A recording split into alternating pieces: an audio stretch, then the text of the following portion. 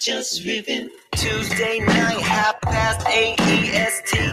Know where we be. Just Riffin. Special guest, a tech and talk, a musicology. Just Riffin. Coming to you live at the same time. Here every week. Just Riffin. Jump in the room, let's chop it up. It really ain't that deep. Just Riffin. Yeah, what's up, everybody? This is your boy Hefner, however you want to call me. It's all good. I'm waiting for my co-host J6 to get in. He's having some weather difficulties. He's up in Philly, so as soon as he gets that straightened out, he'll be up in here. We're gonna get. We have a busy show tonight, so we have a special guest, Jamieson Hill from Shell's Orbs. We're gonna get to him a little bit later in the show.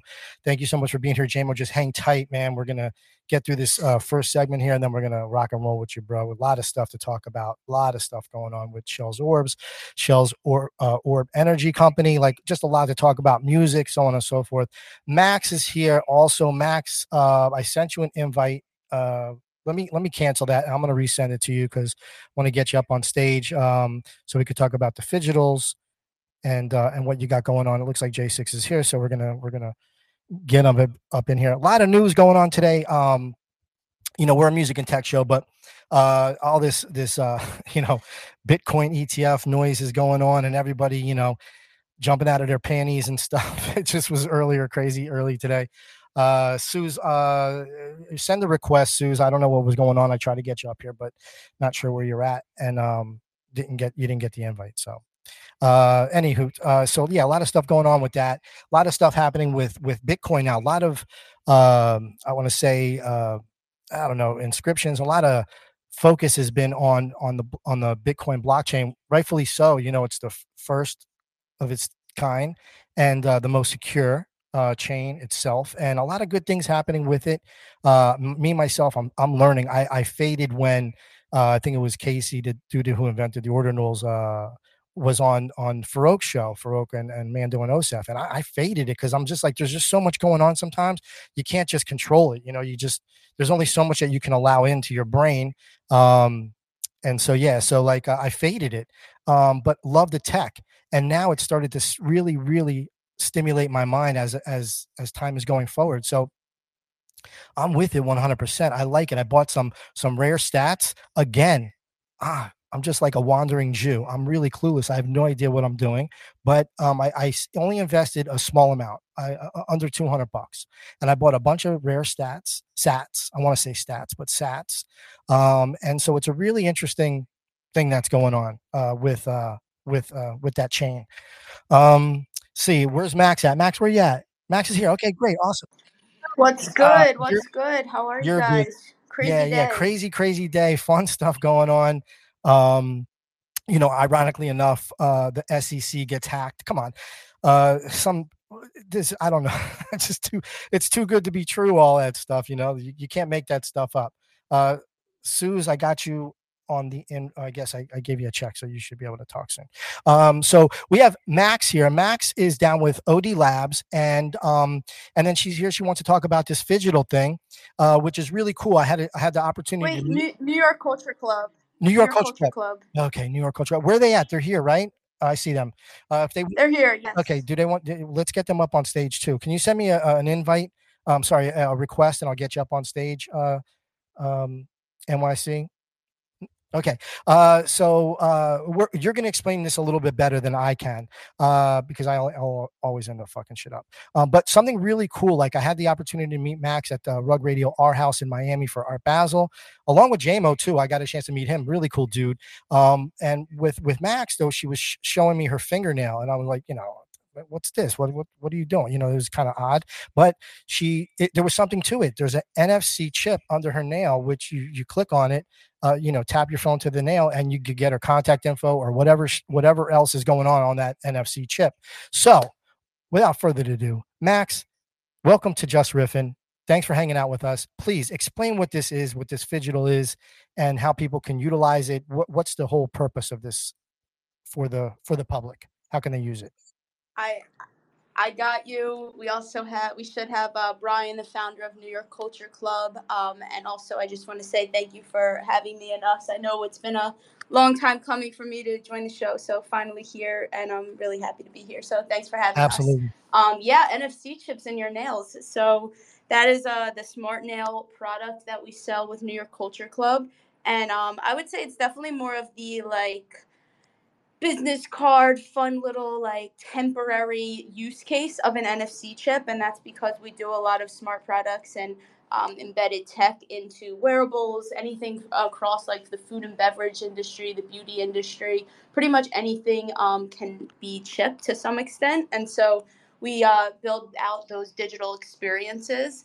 And the NFC chip in the nail is just kind of a quick use case for us to be able to exchange that information wirelessly. I know that I did that during Art Basel, and that was because during Art Basel, as I'm sure anyone else who was there had the similar experience of, let's exchange contacts, what's your Twitter, what's your Instagram, anything like that.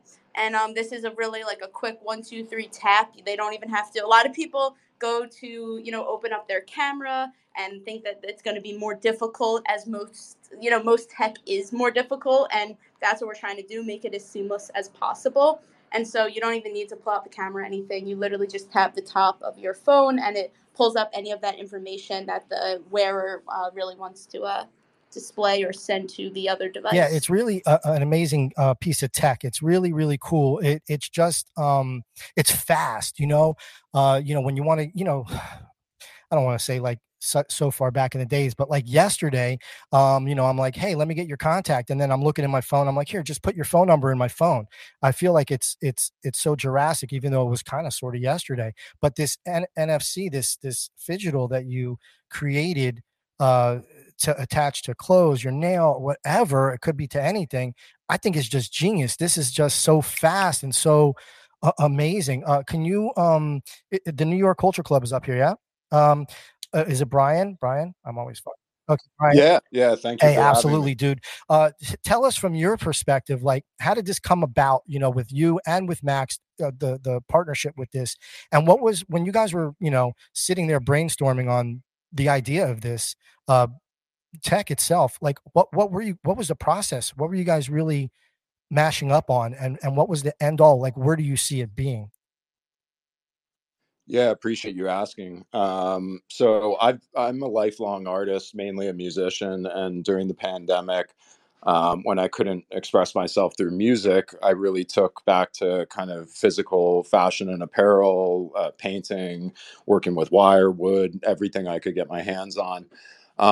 In early 2020, I started exploring with embedding microelectronics in apparel, and quite honestly, this was done even a decade prior to that. So a lot of people think this is kind of a new thing, but it has been directly embedded in clothing and washable for quite some time. What we haven't had is the connectivity to different types of mobile devices and the ability for your mobile device to easily read a near field communications chip, which is just a subcategory of RFID.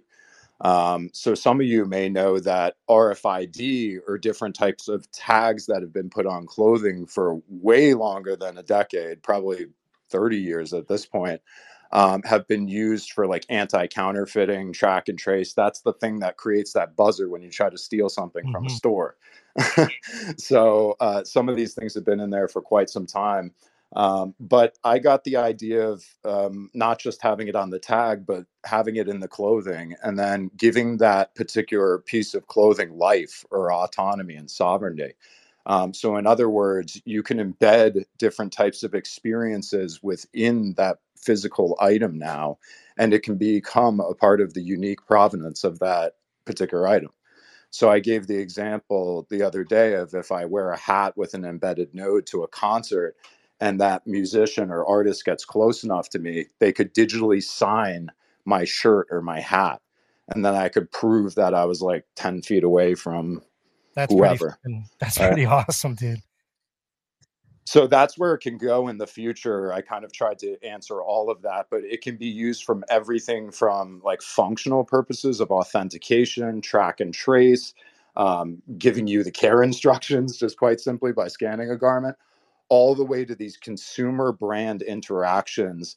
And something we're really excited about and we've been pioneering, which is physical wear to earn. So now you can own the brand that you wear. So when somebody compliments you on what you're wearing, you hold your sleeve out. If they scan you and they purchase something, we pay them an automated royalty. Wow, that's pretty interesting, man. That's going down like that. This is pretty awesome. I know you said that the tech has been around for a while, I'm sure, but really awesome that you actually grabbed this tech and you're utilizing it for what you're utilizing it for today. I think it's going to be an amazing thing. I think along the way of our lives now. Things go really fast, as we all know in this world, time itself. And I think, when you can shorten that amount of time in whatever it is that you're doing with something like the tech that you're utilizing, I think hands down, this is amazing. We have some other people up on the stage. I want to pass the mic to Suze while we're waiting for my boy J6 to get up in here. And Suze, I want to know from your, I want you to ask Max and Brian some questions as well in regarding this. I want to hear what your thoughts are on this phygital, on this NFC chip that can be attached to clothing, to anything pretty much, So go for it. The mic is yours, Suze. Thank you so much, GM everyone, or GE or whatever it is. Thanks for having me up. And, Hef was telling me about this chip in your nail, Max, and I thought it was so cool that it wasn't in clothing and that you could, like, almost like a stick-on nail is how I envision it, since I didn't actually see it. But I envision like I could stick it on the top of my nail as well, or on something that isn't clothing, I guess. Does it have to be like embedded in the clothing, or is it like a sticker to whoever? There's many different forms. Yeah, there's stickers. Mm-hmm. And so that's so cool. And so you could have like a 20 pack of something of those stickers and just have them on, like, you're going to a show and put it on. And that way you could just be like, oh yeah, you like this, what I'm wearing, hit this up. And if it's on your, like, I guess I'm asking for a little bit of clarification on that. Like, how does that work? You said like the royalties go directly to the person who gets scanned. Can you explain that? Yeah, so this is what we would refer to as, say, wear to earn. And this would be a permanent embedded washable microelectronic that would be permanently embedded in the garment. But essentially, if you're wearing our brand and you, quote unquote, influence somebody, and especially if they make a purchase at your personal point, or that is originated from an interaction with your garment and they later purchase it, we can account for that and we can give you ownership of that moment and that influence. But you can absolutely use some more sticker based or just temporary ones. And as Max was noting, the ones that we put on our nails are just temporary ones that are more for sharing business cards or sharing socials or things like that. So there's many different ways you can use it. That's awesome. This is just really, I love this tech. I agree. It's really cool. Go ahead. So rad. Can you hear this? Can you guys hear me? Yes, just hang tight a minute here. What's up? I'm just doing a test here. I'm using some different technology, but I would like to speak up on the topic if possible. Okay, just put your hand up and I'll get right to you, Keith. We're just moving with Suze. I want you to notice that I did have my hand up. Didn't see. Okay, because I'm looking at the. I can't even do an emoticon, Liz. There you go. Okay. So let's go. All right. Sorry about that, everybody. I can't see on the PC as I'm looking at you on the desktop. Oh, he is going to let me go first. Keith, you're a gentleman and a scholar. I appreciate you. OMG, thanks, Liz. I did get to see the fingernail. Wait, is he going to talk now? I was just going to say, I got to see the fingernail myself, and I was beyond myself because I'm definitely girly and feminine in that sense. So when I saw the nail and that you could do it there, I was like, oh my God, I have to take a picture of this and I have to do it myself. So it was a really nice experience to just see it and see how it works and see that you can apply it to like anything. But I got to see it and I'm telling you, it was like the coolest thing ever. Maybe it was because it was a new thing for all of us. But Max, you definitely showed up and showed out with it. That is so cool. I definitely, coming up on NFT NYC, would love to have a chat with you guys and get my hands on some of those stickers, because that just it takes away that whole thing of like, oh, here's my QR code, like, and you have to pull out the phone and get your camera and all that. Like, just be like, oh yeah, just bring it on over and tap me on the shoulder, and you could have my digits or whatever it's going to be. Um, so I think that's super awesome, and I would love to learn a little bit more about how that works and how to partake in it. Absolutely. Well, we're always here to educate others and empower others with this technology.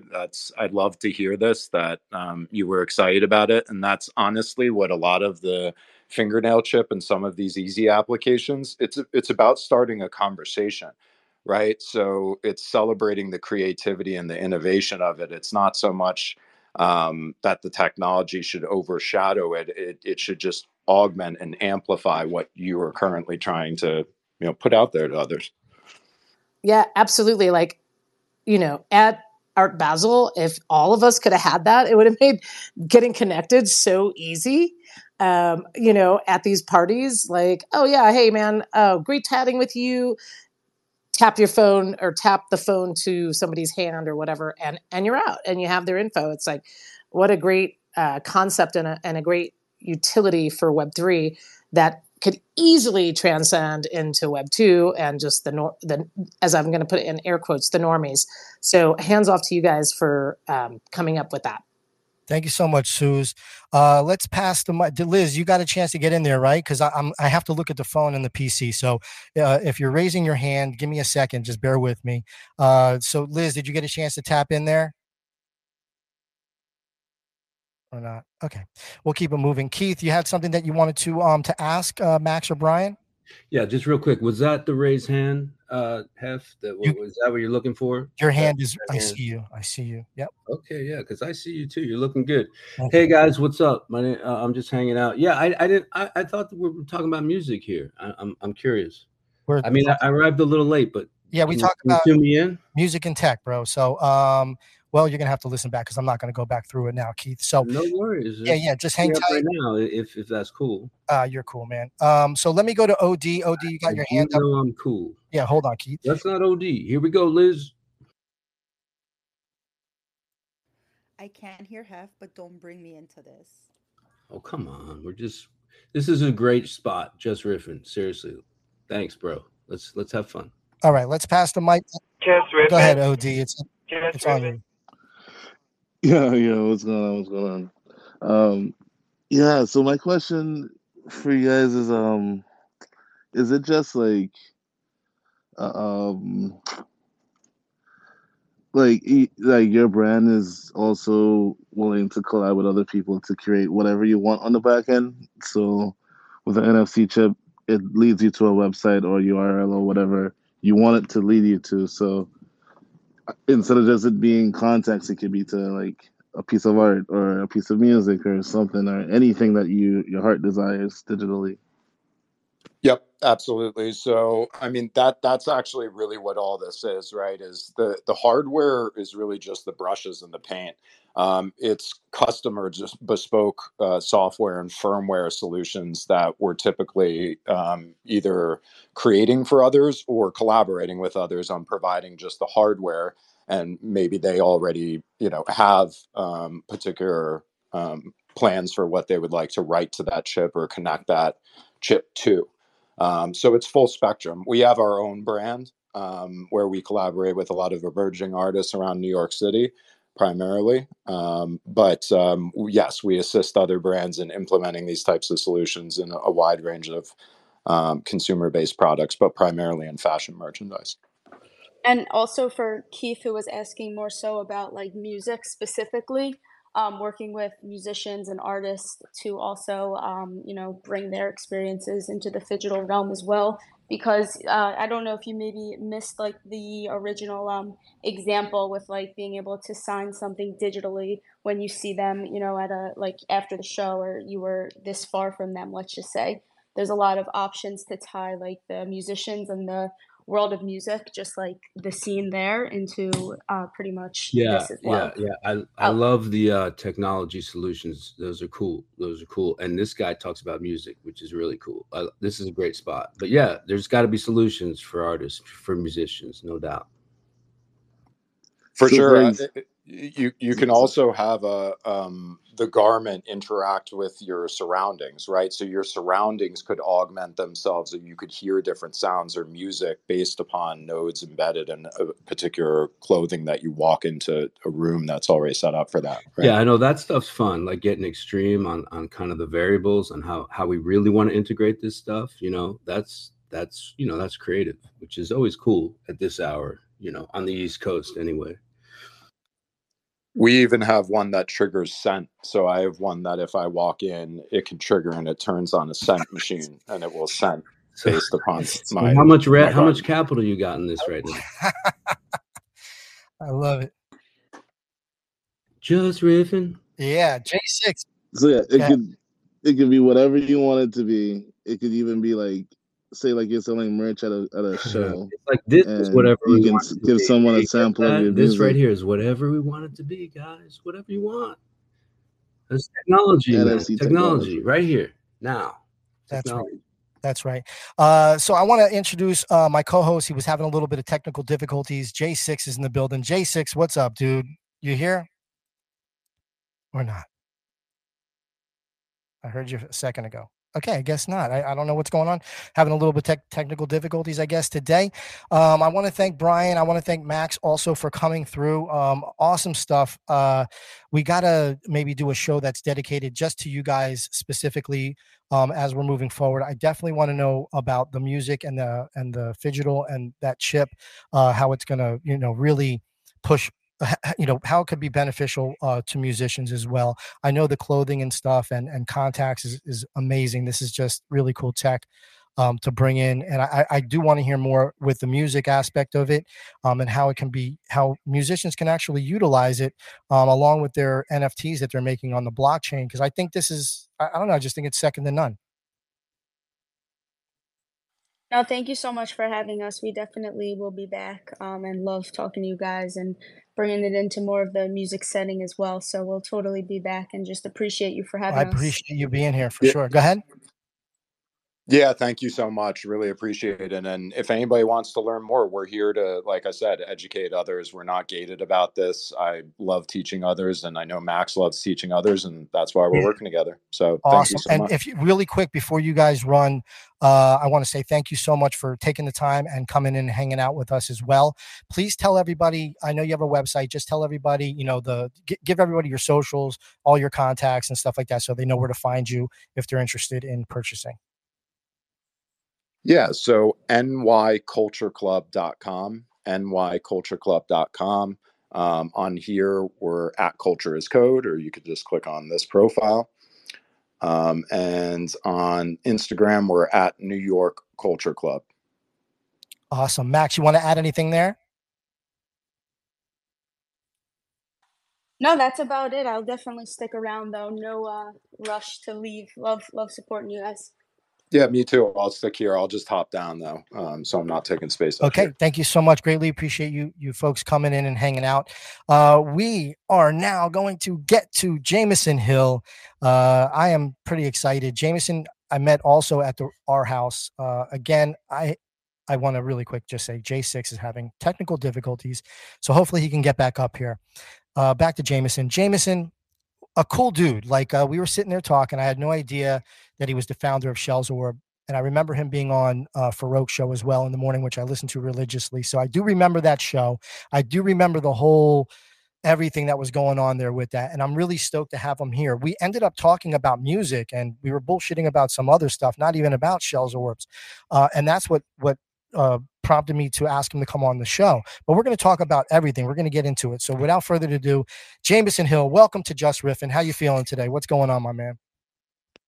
Dude, I am doing so good. I'm actually super happy because when I tried to come into this show, I restarted my iPhone and the iPhone took literally 7 minutes to like to restart, and I was like, oh my God, man. We planned this for a month and a half, and I'm not there. They're gonna hate me. I'm gonna miss this whole thing. It's gonna be over. So I'm super stoked to be here. And yeah, obviously, we met down at our Basel and had some great vibes. And I'm just super happy to vibe out here again and talk everything, music, tech, and Yes, all of sir. that. I'm so glad. And I'm so glad that J6 is here. And we had this conversation. I think I was blowing your mind at one point when we were talking because I was talking about the Bizarre Ride to the Far Side. So the Far Side, the hip hop group, the Far Side, was signed to a label named Delicious Vinyl. I don't know if you remember this conversation, but I went and I remastered all of the music from the actual Ampex reel, which is a 24 track reel to reel tape, to Pro Tools, which is digital. So we went analog to digital.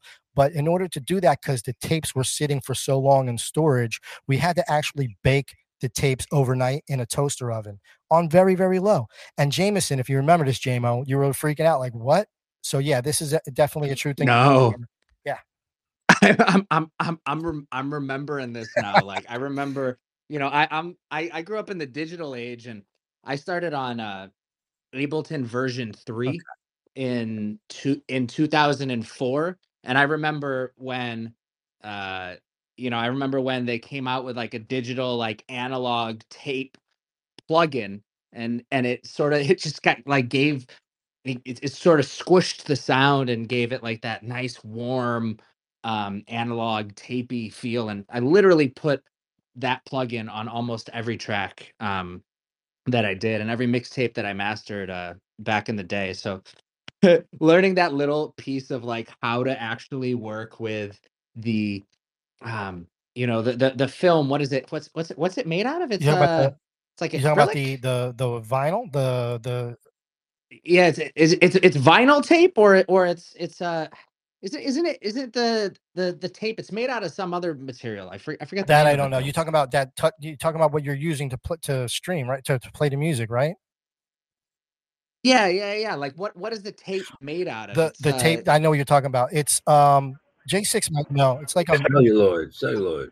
yeah, celluloid. There you go. Yeah. That's it. it's Love it. amazing, man. This is awesome stuff. So let me ask you, because I didn't really know, we talked, but we really didn't get too much into music so much. And then I saw you DJing at the R House, which was kind of fun. I walked by, I was like, JMO's DJing here. This is great. So tell me about the music. I did see a video with you and you have guitars in the background. So let's dive into the music before we get into shells. And I want to hear about your musical experience and your just, what you've been doing with music itself. Yeah, man, absolutely. So, um, I grew up in Connecticut in a household. We had a piano, we had a clarinet, we had a violin. I started playing the clarinet when I was 8 years old. When I was 10 years old, I switched over to the cello. And when I was 14, I got a job at a nightclub and watched the DJs sort of do what they did, because I was 14. I didn't know how to talk to the 18, 21-year olds. I just stood there and watched the DJ, and I was like, oh my God, this guy's so cool. Um, Fast forward to I moved to New York City. I got another job at a nightclub, and I convinced the owner of the nightclub to let me come in before my shift in order to practice on their CDJs. This is 2003. I was still 17. I dropped out and graduated high school a year early, top 10% of my class, and um, started learning how to DJ, moved to Los Angeles the next year, made friends with a bunch of DJs out there, kind of got into the rave scene, was able to secure a copy of Ableton, made my first mixtape via Ableton, then went to college in New York City at Baruch College in Manhattan, the Zicklin School of Business. I got a job at the school's radio station. I had a Monday 2-hour show called The Factory, where I played techno music, and I learned how to DJ on Serato. Figured out how to get a Dell Pentium or a Dell Inspiron 1450, if anybody knows what those are, to play Serato and DJ. And about 6 months after that, I had my first paid gig. Put myself through college. Traveled the world, DJ'd in Tokyo, DJ'd in uh, London for Fashion Take us Week, take us Munich. into DJing. Take us into that, like when you first realized, oh shit, there's a shit ton of people out there. I better not fuck up. Take us through that journey when you actually realized that this was somewhat of a calling for you. Yeah, you know, it when I was the first kid in high school to get a CD burner and a cable internet. And so in order to, sort of barter with my friends, I would make mixtapes for them for their cars. And so that was like my first sort of parlay into, being a content curator or being a music curator. Then when I started DJing, nightclubs, I remember the first gig I had, I played 80s music at a place called Naked Lunch in Soho. And it was like, holy moly, like these people, their experience of tonight is 100% in my hands. And it was both invigorating, exhilarating, and terrifying all at the same time. But I absolutely 100% loved it. I loved the thrill. Back then, it was really hard to find music to get and secure, like cool tracks to play. And I took a lot of pride in my content curation and in my music game, and learning about 80s music, 90s music, hip hop. Back then, the big thing was mashup and what's called open format. So, it was really cool, and I found myself in competition with myself, trying to outdo myself, uh, sort of every single week, right? Oh, how do I DJ in this club? How do I open up for that guy? Um, how and that was sort of like the progression. And since I was paying for college with DJing, I took every single gig I could, Sure, sure. anything. I would play weddings, bar mitzvahs, retirement parties, nightclubs, bars, restaurants, like you name it. Like you offered me money, I took it. And so I was We able to hear more develop a about that very, very diverse. We got to hear more about the retirement party, right?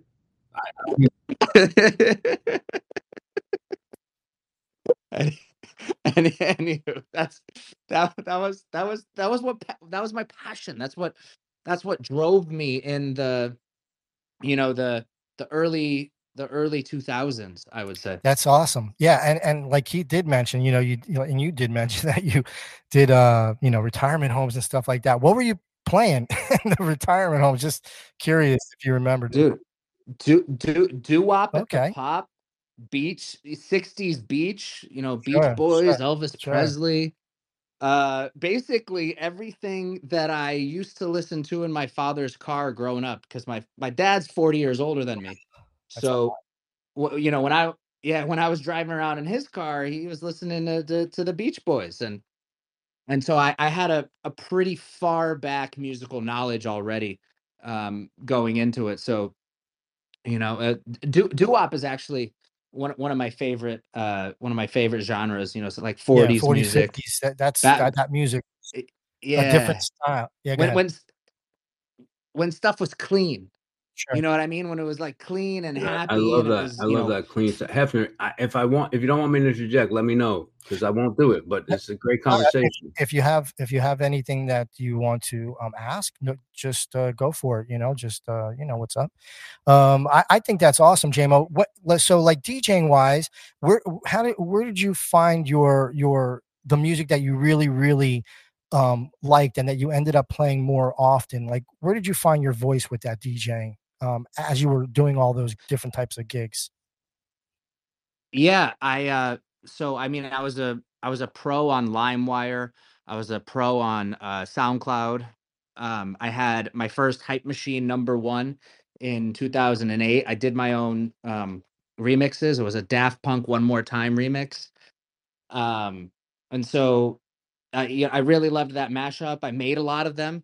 Like I sat in Ableton, but I was all about that pirated life, the torrents, um, I would really search for people that had music catalogs globally. So I tried to find a lot of music from people that were in Europe because the European sound felt a little bit fresh. It felt like not every DJ had it. So if I was playing that type of music, then I had a little bit of an edge. Which you need as a Um, DJ. You don't want to be playing the same as everybody else. So, like you mentioned before, mashups are huge. Getting those exclusives from artists themselves and giving it to you on a USB stick or a white labeled, something on vinyl that's white labeled, that's not even released yet. Those are the things, like you say, give you the edge. That's the most important thing that gets you up and over, and where people are actually wanting to go see you DJ for sure when they know that you're going to be in town.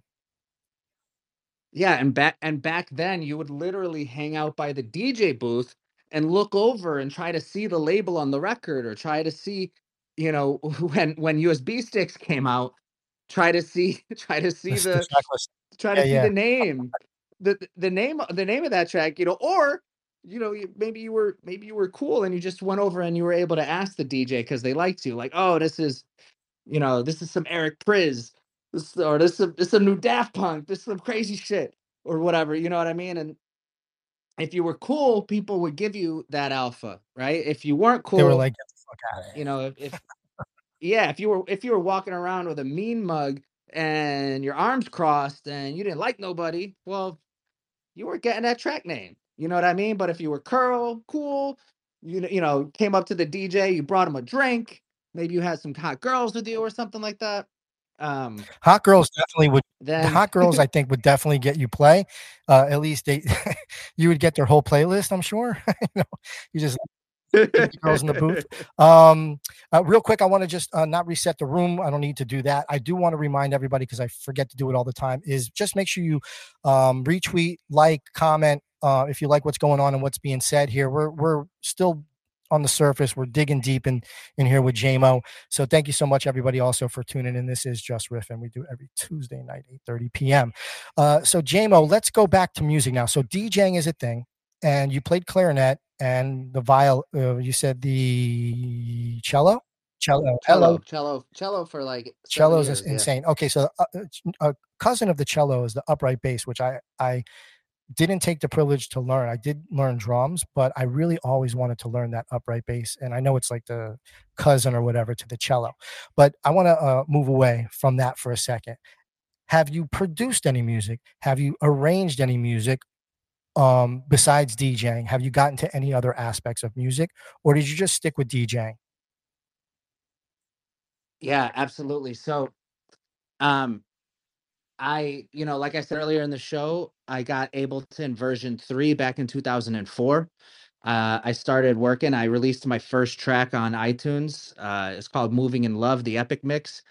I think it's still on iTunes. It might not be on Spotify anymore. I released that in like 2008. It was a very dreary kind of like song, but the producing the remixes and cutting up stuff in new and interesting ways was was sort of my thing. It actually led me to getting onto a TV show.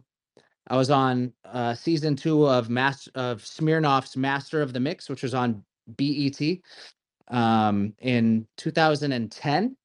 And I was labeled there as the DJ that made his own mixes, that remixed tracks and put tracks together and did things, um, did things it not on records, because that show was sort of focused on DJing and the art of DJing, cutting, scratching, blending, DJing with a band, stuff like that.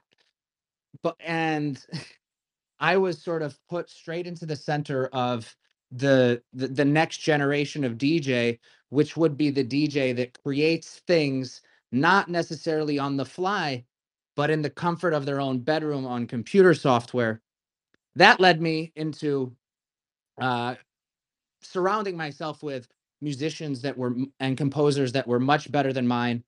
I released with my buddy Jack Ford our first song together in like 2016. It was called Only Time, and released a couple more with him. And we released our first Web3 song NFT, sold I think 106 copies on Sound XYZ.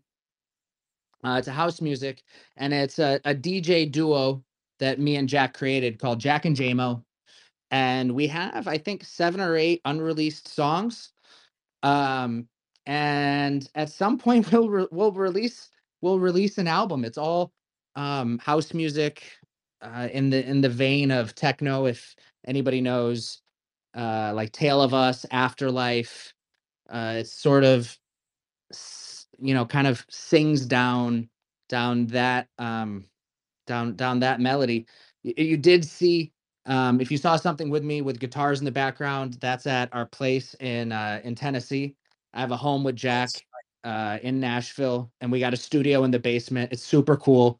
We could play drums at 4 o'clock in the morning. Nobody bothers us. You're in heaven over there. Much. Oh my God, it's heaven. Much different from Brooklyn, where I would pay, $50 an hour to go into a little tiny room to mix a record, away from, all of the residential areas. So it's super cool having that kind of serene place to go to in Nashville, and And sit with Jack in the studio and make that's make great, dude. tunes. And Nashville's like a huge music city in itself. So that's awesome that you're able to have that place and doing your thing with Jack. The stuff that's on Sound XYZ, I'm definitely going to go check that out. And I think everybody that's in here should definitely go check it out, because this is something that you probably didn't know about JMO, if you know who JMO is. And this is definitely something I didn't know, that you were that deep into the music, and actually making it and moving forward to actually do something else, which is do a whole full on album and see where it goes from there. With music, and are you going to tour as well? Are you going to go out there and support the record? Or are you going to just kind of do it and then leave it where it's at, in the sense of on the? You know, so my whole business plan and theory is to, you know, right now I'm at the point in my life where I DJ'd for so long at a certain level, and I hit at some point I hit the glass ceiling.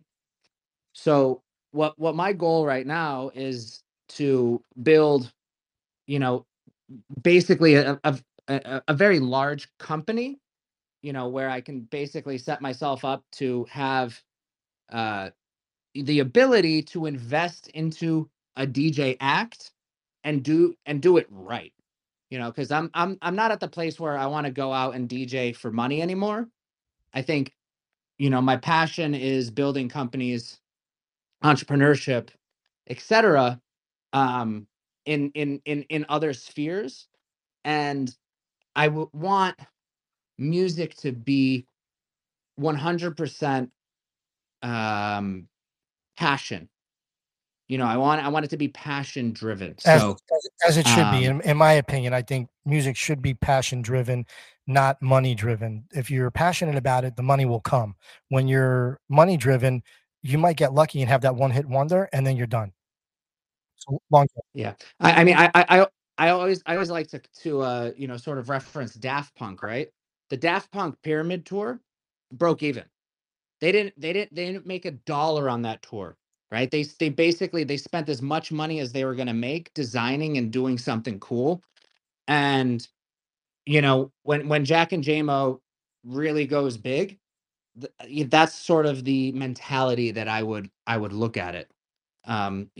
Where it's about the art, it's about giving back, it's about entertainment, not just Yeah, and financials. much respect for that, because this again it makes you a genuine musician. It makes you a genuine person when you're doing something like this, when it's passion driven and it's not for the money. Of course, you're going to still eat and stuff like that, and you still got to put food in your stomach and whatnot and pay your bills. But all in all, you're not focused in on the money aspect of it, which I totally respect. So 100% much respect on that. I want to jump into. I want to stay with music for a second here. And the blockchain. So we got all this stuff now. You did stuff on the blockchain already, and then you have a woman named Violetta, who we're going to have on our show. I think next week she's going to stop through, and she's the first person that did something on the inscribed, as an ordinal song, to leave it on the blockchain, long lasting and whatnot. Where do you see music in the blockchain moving forward through this year into 25? Like, where do you see it all going? Do you see it streaming from the blockchain? Do you see it being a fad, like going in and then dying down, or do you see it actually sustaining and pushing forward into the future? You know, that's a really great question. Violetta's the homie. The voice on that girl, absolutely incredible. Also lives in Nashville. You know, we go out, we kick it, we have dinner every now and then, and we always meet up at the NFT events as well. Um, e- I see it continuing, right? And I see Web3 and the digital collectible music as a way for artists to give fans something if they want it, right? It's bringing back the feeling of having a an album, right? Nobody wants to carry around a CD case Mm-mm. anymore. That's just like Facts. it. You know, I live out of a carry-on suitcase practically, right? I'm traveling 80% of the year, and so you know, a physical good to me means almost nothing. But you know, I literally just looked in my wallet today and I got an airdrop from Violetta, something I didn't even know was going to show up, but it's literally like the last NFT that entered my wallet, and I was like, oh, that's cute, that's cool, like, what's up, homie, thanks. Easy peasy. You don't Right, have to and it, carry it. It's in your wallet. yeah, Wait, you what? know, and it's What like, are oh you talking shit, about? A like JPEG? So, No, music. it okay. yeah. What type of file? Well, you know, I don't know what she sent me, right? I didn't click on it. It could have been a piece of music. It could have just been a picture of her and it So said what are like you holiday talking greetings. about, friend? An NFT that Violetta, who's one of the premier Web3 artists, sent Premiere. to me because I Premiere. First of all, what is Web3? Can we define that maybe? Is this Web3 right Well, here? we're Right here. Is this that's not Web3? Keith. That's not our focus here. Our focus is we're Oh, it's talking the about some. technology. Yeah, technology music. I'm just interjecting. No Gotcha, worries. gotcha. All right, JMO, keep moving on. JMO. um yeah. So I think you know, Web3 musicians will continue to figure out how to curate their audience and how to give them what they want, right? How to connect with them in deeper, more meaningful ways. I don't like- In reality, right? Spotify is a much easier way to listen to music. But there's no way for okay, NFTs work really well because people can brag about them, right? I see apes in the audience. I see Oh, Kongs in the absurd. audience. All of this is absurd. Is that what this is? Is that what art is? I mean, because Hefner, I don't want to overtake the conversation, but if we're talking technology, because this is silly. Is that what this was, to brag about a JPEG? Is that what all this is? All this economy? Okay, All this Keith. money? Keith, you're coming from a different angle here, and I'm trying to push the I'm show just to a certain no, place. okay. Hold, Well, hold, you hey, said hold on. technology. I thought it was music. Hold on, dude. Hold on. Okay. Okay, okay. No Just worries. I don't want to have to kick you off the stage, so just chill. Please just relax. Uh want to apologize for the interruption. Yeah, because we're not really there with you, Keith. We're trying to have a conversation with Jamieson Hill here. Well, I And he's am as telling well. No hold on, worries. hold Okay. on. All All right. right. We'll Just take it slow. please, Go man. ahead. Please. Thank you, buddy. Thank you. I respect and appreciate. Jamieson, so yeah, so you got this. I'm lost now. So Okay. No. Check this out. Check this out. Okay. So you like a band, right? You listen to their song on Spotify, but nobody else sees your Spotify except maybe if you post on Instagram your year-end review, right? That you like this band. So you can't really like show your support outwardly, right? The music NFT allows you to show your support for an artist or a band outwardly, right? This NFT sits in your public wallet. It stands as an expression of yourself. It stands as an expression of your taste, or whether your taste is good and or bad. But it people look in each other's wallets, right? That's what the whole NFT culture is kind of cool public, for, right? as you You know, should. I Yeah, it's public. I could go in your wallet. I could check it out. I could verify that, that Corey Van Loo PFP is yours It's or not. mine. Right? I believe you. Right? I believe you, and I got 2 of them too. Mine, I don't think mine has an orange background, but I flexed you know, I flipped mine a little bit there, JMO. That's yeah, I get you it, know dude. what's up. Or pulling that Yes, ordinal yes. type. Little ordinal hype. You got it. But yeah, I think that it will continue to grow. I don't, you know, there's what kind of sucks about music and NFTs is there's very few musicians that are able to really make a living in music NFTs. Let alone music Um, itself.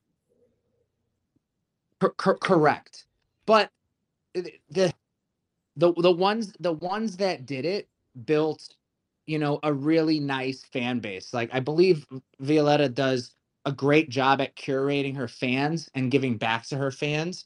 And I know that, every week she's working towards giving them valuable feedback, valuable information, right? And if people and art, or I'm sorry, if artists follow that pattern, I think that they will be able to, you know, put dinner on the table, right?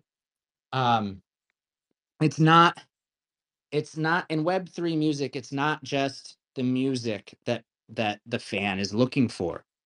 They're looking for a connection with the artists.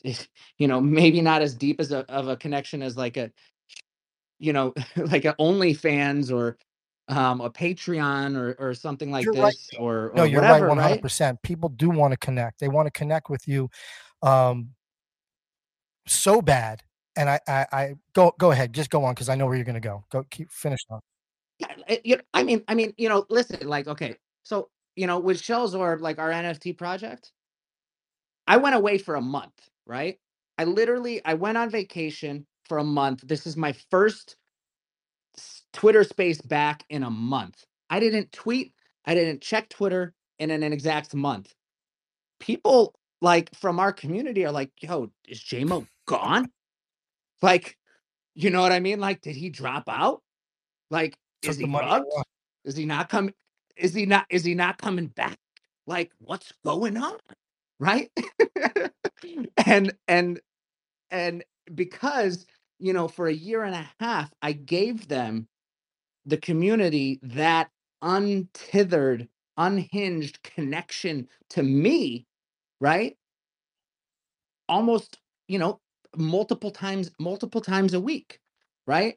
And as the like as the core piece of that, and I think NFT projects and NFT musicians have a lot to learn from NFT projects, because I believe that the community and the way NFT communities uh um like, bond Mhm. together and come together is around a similar cause, a similar feeling, a similar like, right?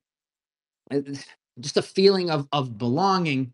And if music NFT artists, creators are able to replicate that, I think that they're going to have, they're going to see and reap the rewards in this upcoming bull Yeah, market. I believe so. I totally think that 2024 is gonna be, the way for the music, possibly film, but maybe film in 2025. But I think it's all coming, and I 100%, you nailed it on the head. Music is the people that come to see you, they're your community. The people that are in the audience, that is a community of people that are coming to see you because they love your music, and it's the same thing. As soon as musicians get out of their head, their ego, and they can kind of understand what's happening here in Web3 or in this new wave of technology, which will allow them to claim ownership of their music again, opposed to being signed to a record label, and then you end up owing them money at the end of the day, and they own your rights, the rights to your music, or whatever the situation may be, whatever your deal encompasses. But I think you nailed it on the head. Like, musicians, once they understand how art NFT projects are moving, they can apply that to the music along with so many other things, the physical along with the digital, because you don't get that when I buy your song on Apple for $1 or wherever, I'm not getting anything but just that. If I want to go get the album, I got to go to a record store. And then again, I'm going through and I'm going taking my time to do all that. I would much rather buy your music digitally. And then if you're going to give something back to the community, I would love to get that. That would be great. That would be a great selling point. Like, oh, I'm going to get double vinyl with your NFT album. That's amazing, right? Or whatever it may be. So I think you're dead on. And Violetta, she hustles hard. Eunice hustles hard. We got a girl named Mia Leilani. Amazing. She's coming on next week too. Amazing. Or on the 13th of February. Sorry. Amazing voice. Like, and she's like 18, 19. She's killing it. So I think once people do grasp the concept behind what they can do with the NFT, once they see it, it's going to be lights out, and then everyone and their mom is going to want to get on the blockchain musically. Hey, Hef, can you hear me okay? Absolutely. Go for it, J6. The mic is all yours. Okay. So, yeah, sorry, guys. The power went out in my whole neighborhood, so I had to drive. There's like no connection. So I'm on it. I don't want to waste time explaining that. But I just really wanted to double down on what JMO said about it was really cool getting the, like the surprise thing in his wallet. Like, hey, something. And to me, and also what he said about what you said, JMO, about traveling light. And I think that's the way of the future, and I think it's so cool. And to me, when I was a kid, it was about liner notes on albums and laying on the bed and looking at the album. But I think NFTs are the new liner notes. I think NFTs are the new album cover. NFTs are the new Farrah Fawcett poster on your bedroom wall. I guess said Farrah Fawcett. Don't laugh. But anyway, but but it's like, but I think it's the new, like, it's just that new thing that really that thing that you just dine out on. You daydream and you're listening to your artist and you're dining out saying, wow, man, this guy played guitar on this record, and you get all this stuff from the NFT. As Hef was saying, when you buy a download from Apple or whatever, they're starting to do it these days, but forever you wouldn't get any information except for the artist name and the title, and maybe if there was a feature on it. But no idea who produced it, no idea who played drums on it, no idea who even co-wrote the song. So I just wanted to chime in there. I think it gets good in all this. And let's face it, the carbon footprint that vinyl makes, fuck that, We have enough bullshit, filling our landfills. Let's have a digital vinyl. Anyway, Digital okay. vinyl would be cool too. I know you were making some stuff as well. But yeah, great point. J6. I mean, this is just the way of the future, man. And who knows what it's going to be, but I totally think that music will live on the blockchain. And the next real thing, JMO, is how in the hell do we stream the music like we do normally now? How do we stream that from the blockchain itself? So that's really us questioning the industry moving forward. I hope that somebody does come with some sort of plan that can definitely help musicians. There are sites like Sound XYZ, but I have so many questions with that because they're allowing you to add songs to your playlist if you haven't paid for them. And I just think, okay, I understand, like, the whole LimeWire thing and the whole, what was it, Napster, and that whole thing of trading and sharing music. I mean, it still goes on today.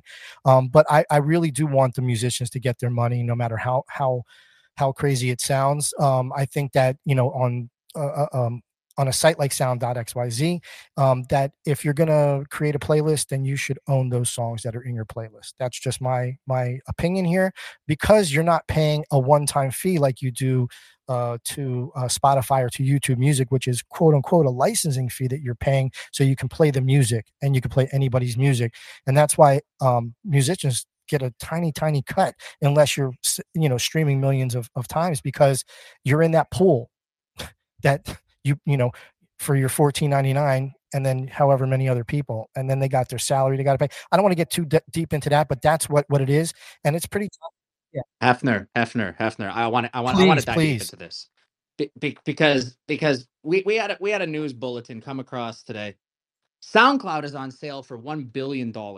Now, as an artist that grew up in the golden age of SoundCloud, which started in like 2007, I paid close to $2,000 to SoundCloud to host my music so that people could listen to it so that I could get work as a DJ in New York City, right?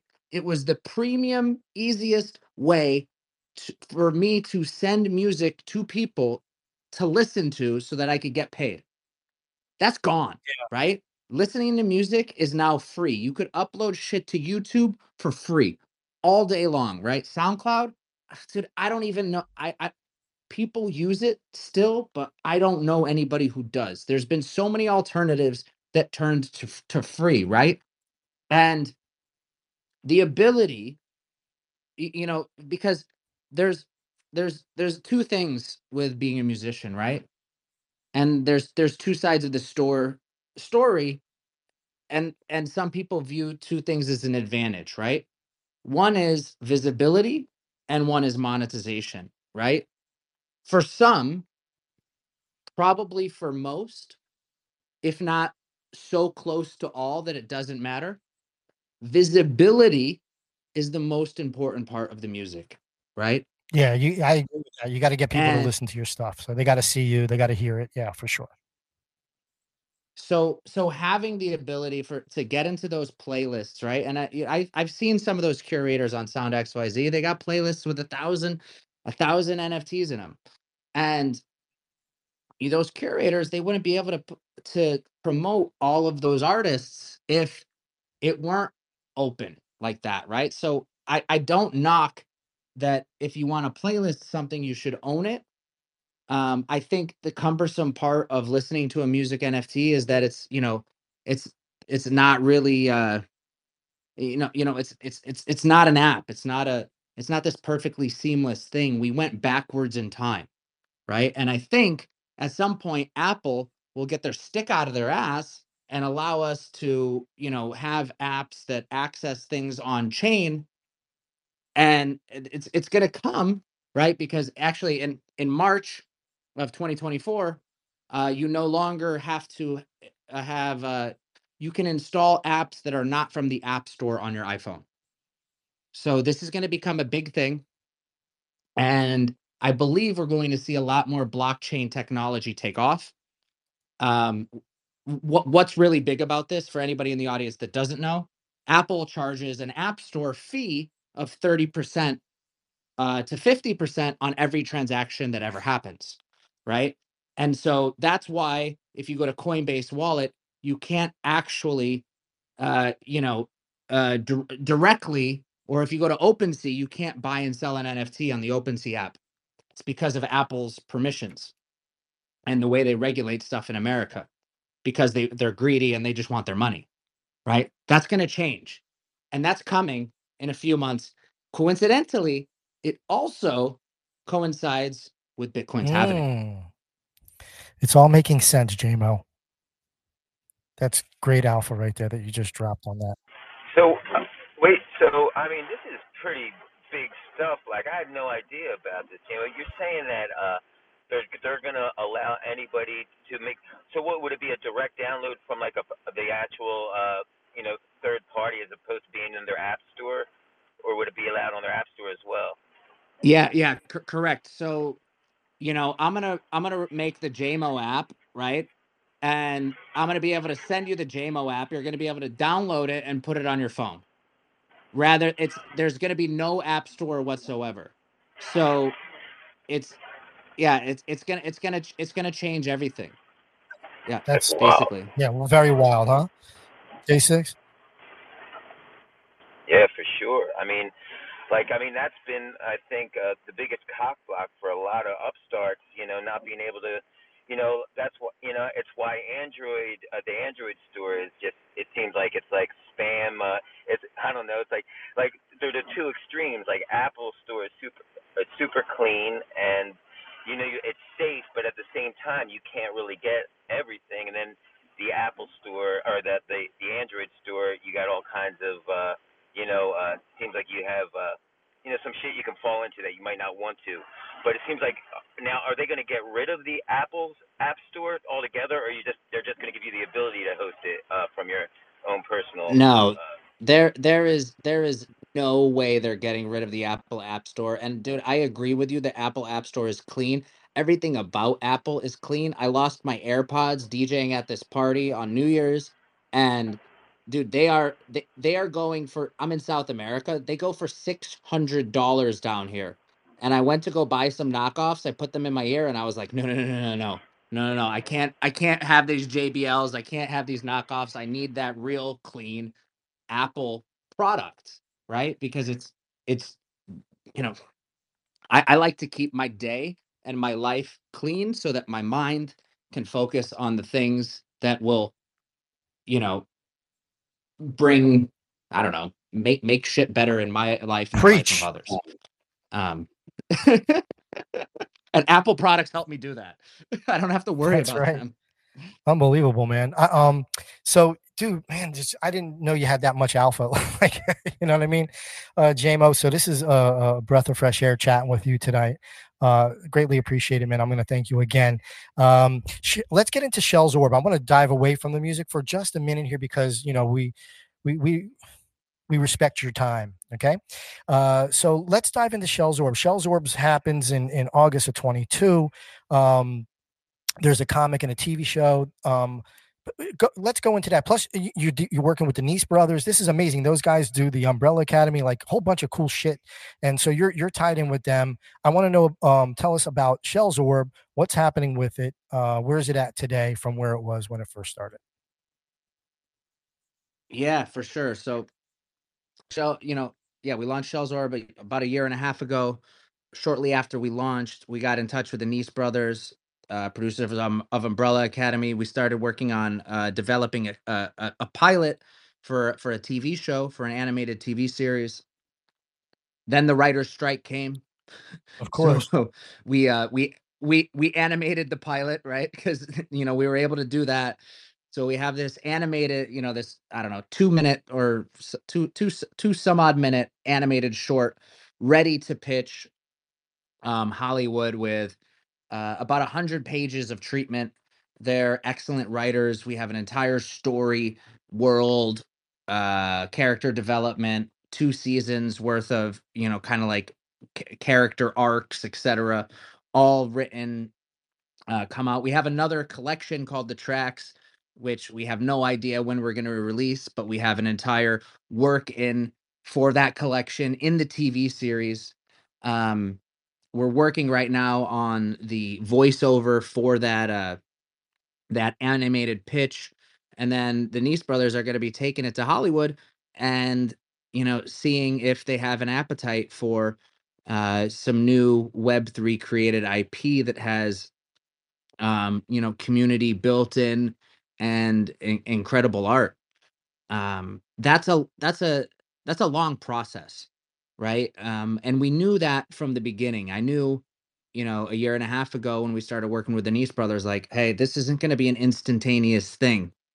But the movie industry, much like the music industry, was a long time passion of mine. I lived in Los Angeles probably 8 years of my life. Um, Before Shell's Orb, I had a production company called Cream on Top. We made interviews. I shot music videos for people and stuff like that. So creating content, etc., super dear to my heart. And I, listen, I can't promise anything, but the Nice brothers know a lot of really cool people. We're talking with Mike Rooker from Guardians of the Galaxy, see if he'll come on and be the voice of our lead character. That's great. And then, yeah, like, whether it's him or whether it's somebody else, um, or a plethora of people, right? It's a animated series. There's a lot of amazing voice actors out there in Hollywood that are looking to do really, really amazing things. So that's sort of where that is. And Shell's Orb right now, literally, it's so funny. As I mentioned earlier, I took a month off, right? And I came back, and the community was stronger than ever. Right? Like, I was like, holy moly. Like, I left, and literally the community just started like going crazy, right? Because Shell's Orb was never around, never minted in a bear market. We didn't have the privilege of being some of those projects that minted like Rug Radio, right? Rug Radio was January Yeah. 2 years ago, coming up on the two-year anniversary. Congratulations, Farouk and the whole Radio team. I minted that fantastic project, fantastic community, and supporters of Web3 that Rug Radio has been. I'm a firm believer. I I was with Farouk in his clubhouse rooms when he had 6 people on a Sunday morning. That guy is one of the hardest working people in the industry. He's a visionary and very good I at agree. marketing. Very good. Very good. Like fam all the way. Fam all the way. Um, and I think, our community is excited about the possibilities and what can happen in the bull market, since our project was a little bit more focused on art. And the more eyeballs that we get on the project, the more community members we have, right? All of the people that were in it for the money are gone. Right now, it's just a community of people who really love art and who are invested and want to see what comes out of this storytelling thing that we've created. And it's, I don't know, it's a blast to work on. Does it move at a mile a minute? No. Does it, create piles of revenue for us right now? No. But it's currently not about that. You know what I mean? It's about, oh, hey, we've got this idea. Is it going to turn into a comic book? Maybe. What will the comic book do? Who knows? But it'll be dope, right? What will the TV show do? Who knows? But it'll be dope. So we're just sort of going with the flow on Shell's Orb, and communities, or we're still doing partnerships. I think we have there's a Nifty Island Yeah. video Yeah. game Yeah. I'm coming loving. out. I can't wait. I'm excited for this thing. Rug Radio 2 is doing something on January 17th where we're able to play with our Corey Van Loo PFPs. So I'm excited about that. Go on. So check this out. So Shinobi, our main character, you will be able to play as Shinobi as well. So we built a 3D character. It was DAO funded. The Orb Stash DAO funded a 3D designer to basically take one of our Genesis Shell's Orb characters and turn it into 3D, and it is freaking amazing. It's like super beautiful, and literally in the last 30 days while I was on vacation taking a hiatus, the community, shout out to Vorpal, aka Mike Dillinger, incredible artist. He got the Shinobi into the game. So That's like, it's yeah, it's super cool. You know what I mean? So and our brand, Shell's Orb, will now be among, cyberkongs and apes, etc., trudging along, in the game. you know, It's gonna be in the so cool. game and It's gonna fighting. it's gonna be awesome, I'm dude. Yeah. super So excited. that's awesome. And Mike, he's just a community member, like he's a owner of the NFT and he pushed, or he's one of the artists? Yeah, he is. So Mike is an artist. He's a full-time artist, worked on crazy stuff for the Super Bowl, became one of our biggest community members, biggest supporters, biggest holders, and just he just became part of the community. We recently launched the so one of the things that with our community and with our art project is that it's incredibly detailed. There's 2,000 traits in a 9,000 piece collection. It took 8 artists 6 months of work to draw our collection. Um, every NFT is 3,000 by 500 pixels. Uncompressed PNG files, over 300 gigabytes of data stored over IPFS. We're the highest quality hand-drawn NFT project ever That's created, insane. which means it set us up to have no derivatives and no knockoffs. So nobody, not a single person, was created a derivative of our project. Mike Dillinger, aka Vorpal, he came through, and as AI was coming out at the beginning of this year, he says, "Hey, JMO, why don't we create an AI collection?" And I go, "That sounds great. How do we do it?" He's like, "Listen, give me like, a couple ETH and I'll do it." And I go, "Okay, great." So we put it in a DAO vote. The DAO said yes. We hired him to do the AI collection, and then AI started getting really, really, really, really good. So it took him about 9 months, but then we released what I'm pretty damn sure is the highest quality AI derivative collection of an NFT collection. 3,000 pieces with a bunch of them one-to-one iterations of tokens from Shell's Orb, and then a good chunk, maybe 200 of them, are cinematic previews of worlds depicted in the Nice Brothers show documents that will serve as character boards for the upcoming TV show and or comic book. So it was like a really cool piece of community created content that our community jumped around, and now we did something twice. We created, the most complex hand-drawn NFT collection, and now we created the most complex AI NFT collection, which is also a derivative. That's really cool that Um, you I didn't and mean to cut you off, but very yeah, cool that you're complete. using friggin' AI because I love AI. I also sent Vorpal an invite to speak if he wants to get on stage. So I sent you an invite. But go ahead, Jamieson. This is just really cool now that we're talking about the art that's was so like one of one style ish and hand drawn. And I know it's a generative, but like, it's insane that it's hand drawn. But also now that you're utilizing AI with Vorpal, very friggin' cool. So continue on, JMO. My bad.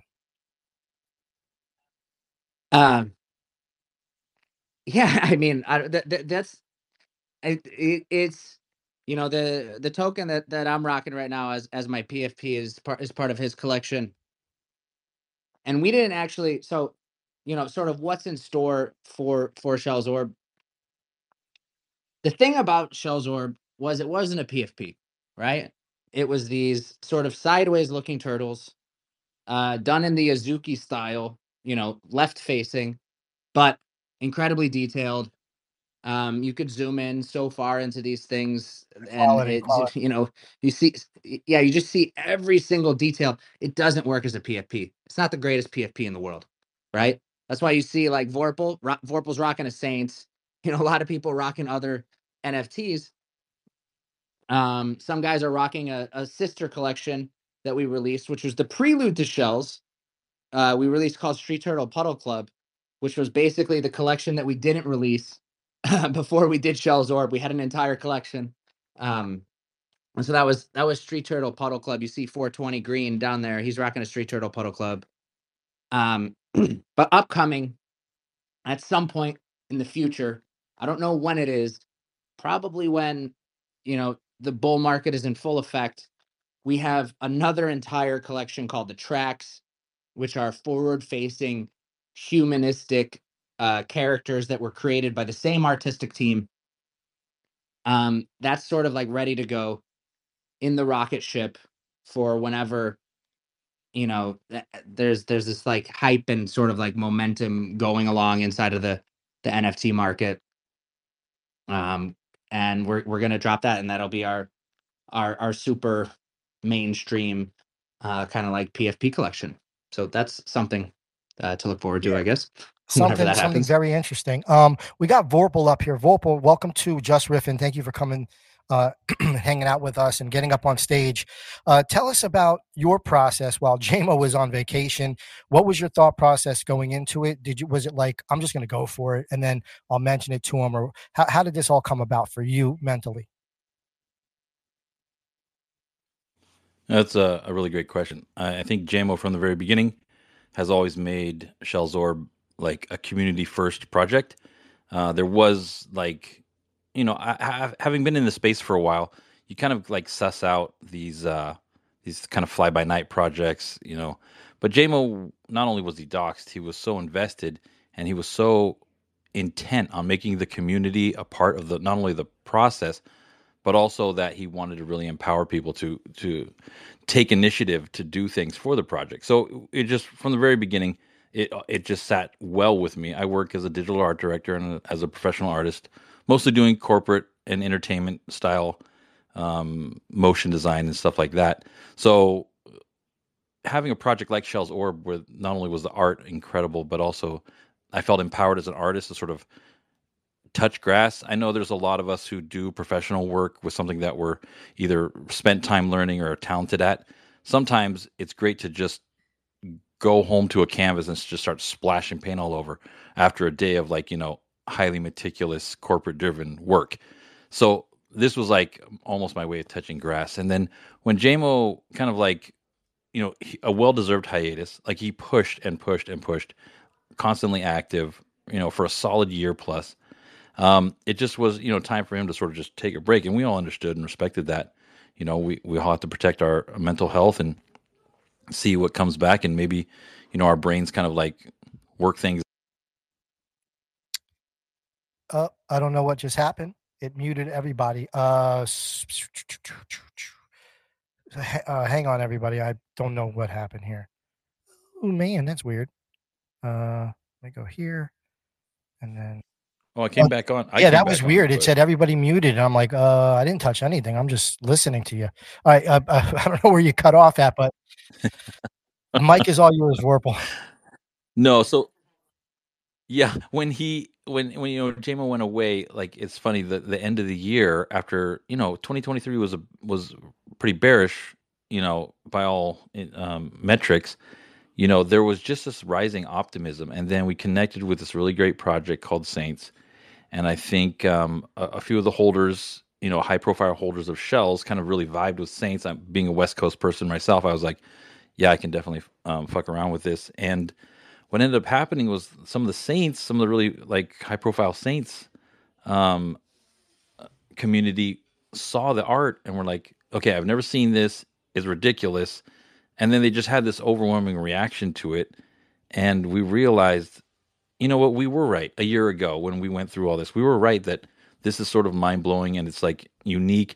So to get that sort of affirmation leading into it, and then the Nifty Island, they released that trailer kind of in early to mid December, and having worked with JMO on getting these 3D assets prepped, I was like, well, this is a great opportunity to start off 2024. And JMO has a really great right hand man in Nikki Sushi, really salt of the earth, hardworking blue collar guy that just knows his way around a lot of different things, and is willing to give people the benefit of the doubt and listen before he speaks, which is kind of like sometimes a a rare trait in this space. But yeah, the dude was like, "Look, man, you want to run with this, go for it, and we'll just see what happens." So, yeah, I think things like Nifty Island, these aggregators that are going to bring projects together, I think is feels really 2024 to me for some reason. So yeah, it was exciting to kind of prep that. We had to take the Shinobi model from like this very high poly, incredibly textured, octane rendered kind of beauty, almost like hyper realistic 3D render, down to like low poly Unity with like a little bit more base textures where they're like, yeah, your model needs to be under 80 megabytes, kind of thing. So that was an interesting Yeah, process, how but did you it's good to have people like JMO. how'd you pull that off? You're like, that's such a small size for like art, I guess, or digital art. Yeah. Well, for a 3D model, no doubt, but that's what Unity's running off of. And Nifty Island, they have done their due diligence. They have a roadmap for people who are creating 3D assets and say, look, if you can follow this and set up the rigs properly, your 3D avatar will fly. You can run, you can jump, you can shoot. It like really feels Fortnite-ish, if you will. Yeah, I love it. I And you saw can it. also build out your own island, which yeah, so it's really cool, and I thought, okay, well, this is worth taking the time and trouble to really like get this low poly mesh going and like kind of dial back the UV textures and stuff like that, and it's turning out really really fascinating, and I think it's gonna be a boon for a lot of projects that just want to have their community, have something to do and compete in and quest in, and maybe build these like really one-off project specific islands, so even other community members can go visit someone's island and be like, oh yeah, this feels like the orb, It's cool. or this feels like, some kind of environment. Yeah, Yeah. so that's really awesome. I mean, I'm not, I'm an elder, so I'm, older than probably most of the people in the room here. But so gaming actually, I'm past the sense where I'm sitting down and just playing all day long. I used to play Call of Duty all day long, and GTA and whatnot. But this is going to bring me back to that. It looked really cool, and I think it's also going to be a resurgence for a lot of these projects that have just been kind of chilling, and no one knows what's going on now. And you're going to be able to grab your characters and then run around and play and do all kinds of things. And like you said, visit somebody's land and it feels like an orb. It's like really, I feel you on that note, and I'm excited about it. I saw the graphics. It's incredible what they're doing. I got to do a deeper dive into Nifty Island itself, but I'm stoked nonetheless. How did you feel when you saw? Yeah, How absolutely. did you feel when you saw your character in there? Oh, it's like the culmination of kind of like what you sort of build in the darkness to see it come to the light, right? So it was remarkable to me to see, like, wow. I mean, there's people out there that are sort of like, maybe default like anti-Yuga. It's like being anti the Beatles or something, right? It's just everybody loves them, so it's like some people. But now you can go take your favorite character and go hunt some bored apes, or like, so it sort of felt like it engendered some like very realistic, but then cross project, either cooperation, collaboration, or even like sort of healthy competition.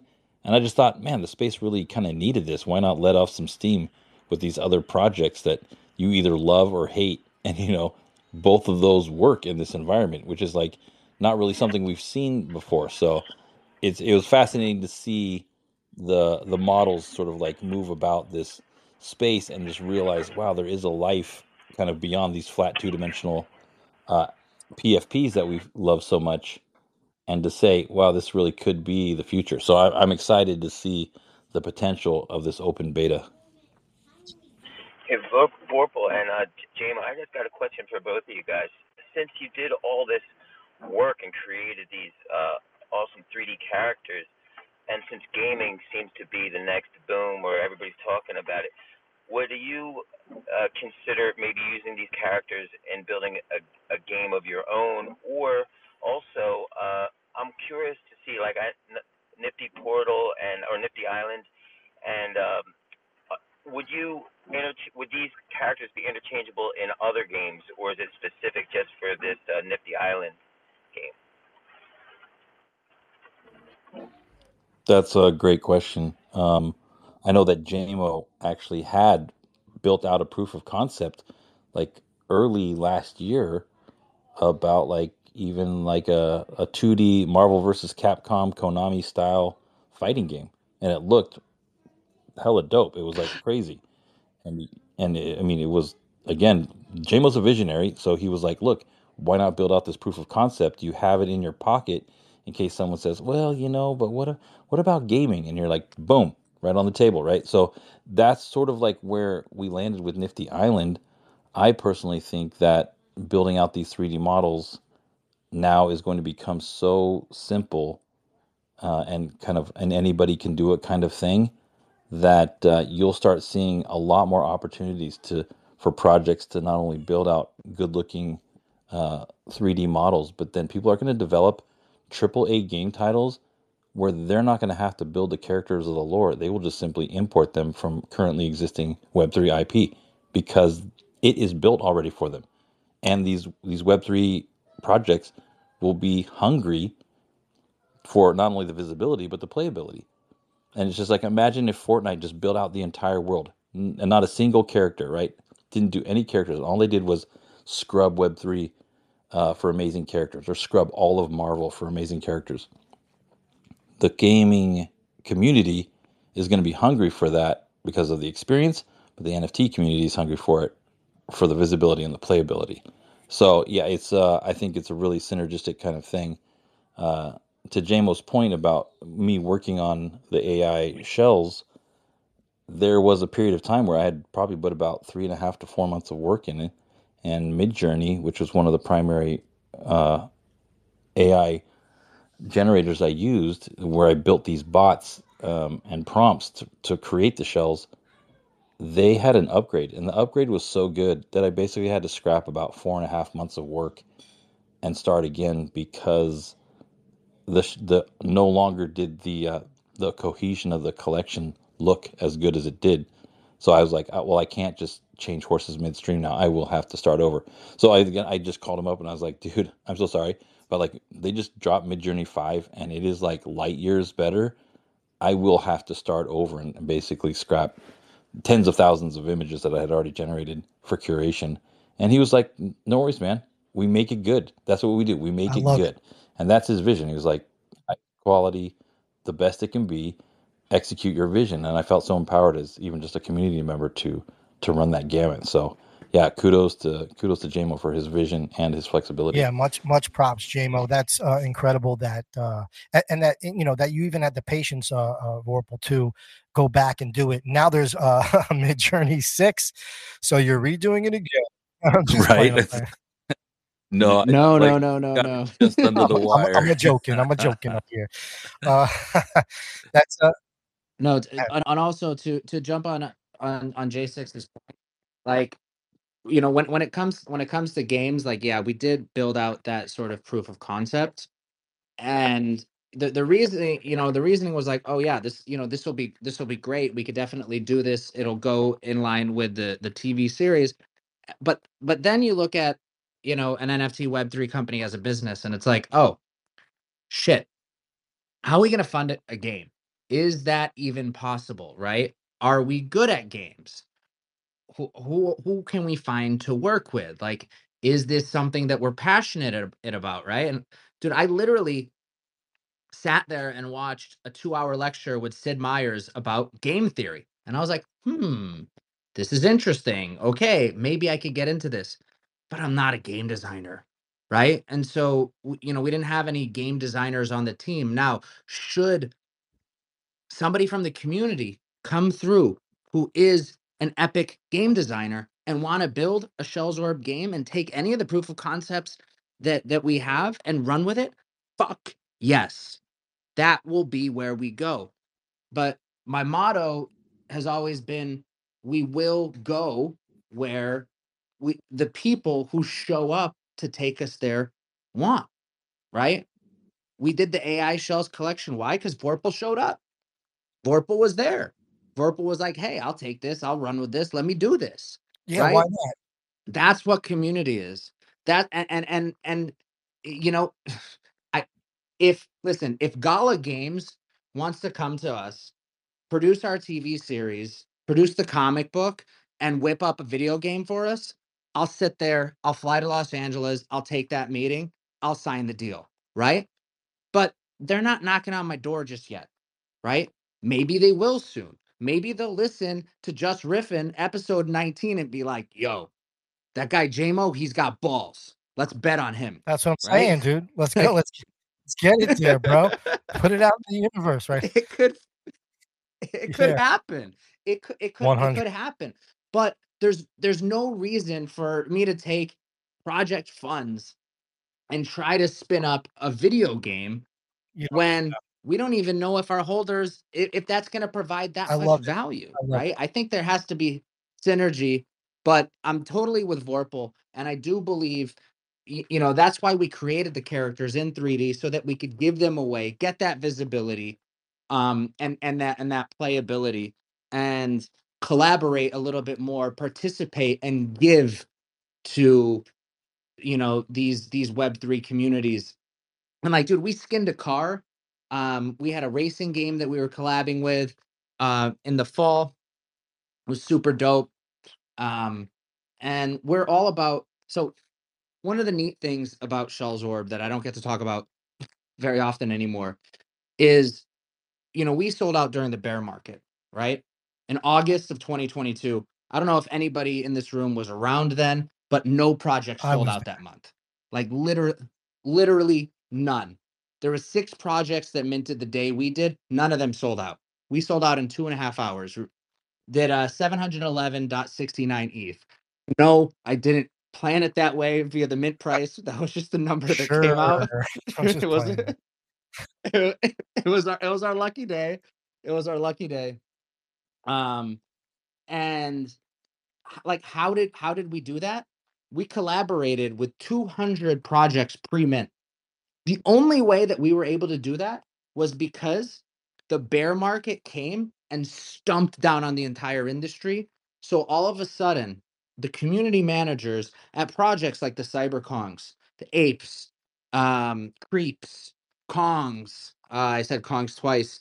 Who else is around back then, etc. All of their Doodles Alpha, right? All of these communities were all of a sudden hungry for anything to give their community. So we were able to basically get whitelists out to all sorts of communities that were way above our pay grade, that weren't even thinking about us or wouldn't even take our note just a month prior. I remember the day. It was right after NFT NYC 2 years ago, where our Twitter number just shot up 5,000. We went from, like 4,000 to 9,000 in a day. And I was like, holy shit, it's working. We got up to, I think, about like 90K at the peak. And now we're somewhere around 50K after the bots dropped off. But it was all due to collaboration. So I really do believe that collaboration in this space, as many ways as you can, is the key to is the key to success. And I have a very, whenever I do launch the tracks, I already have planned and art directed a very, very nifty, cute, cool way to collaborate with Web3 personalities. It's going to be dope. I can't wait to launch I that love how whenever it you does just happen. dropped that like incognito alpha there with the nifty and the music, the tracks rather. I'm loving what I'm hearing. This is totally like blew my mind tonight. Both you guys, Vorpal and JMO, with what's happening. And I'm about to blow everybody's mind even more because we're going to go to something else that JMO has been brewing up on. And first of all, thank you guys like for breaking that down for everybody and giving your hearts into it. I could feel your passion. I know, and I'm with you guys. I back you guys. I'll support. So I'm totally there now that I got a chance to speak with you guys and to hear the actual story of what the origin of how it all kind of came to there. And I think it's great. And I think you're right, JMO. Being with a team of people, like-minded people, people that might maybe even smarter than you, and getting everybody together and making it happen for the community itself, and then or even letting the community speak and making it happen.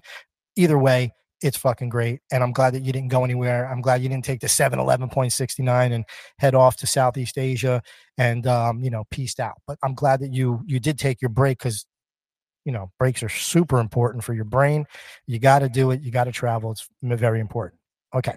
So we got Orb Energy Company. Now, I thought this was very, very interesting, JMO. JMO starting something new here. It might be, maybe it's older. I'm not sure, but to me, it's new. And what they're going to be doing, this is Orb Energy Company. They're going to be supplying a copious amount, I should say that, a large amount, same thing, of energy to Bitcoin miners. I'll repeat that. Orb Energy Company is going to be supplying a large amount of energy to Bitcoin miners.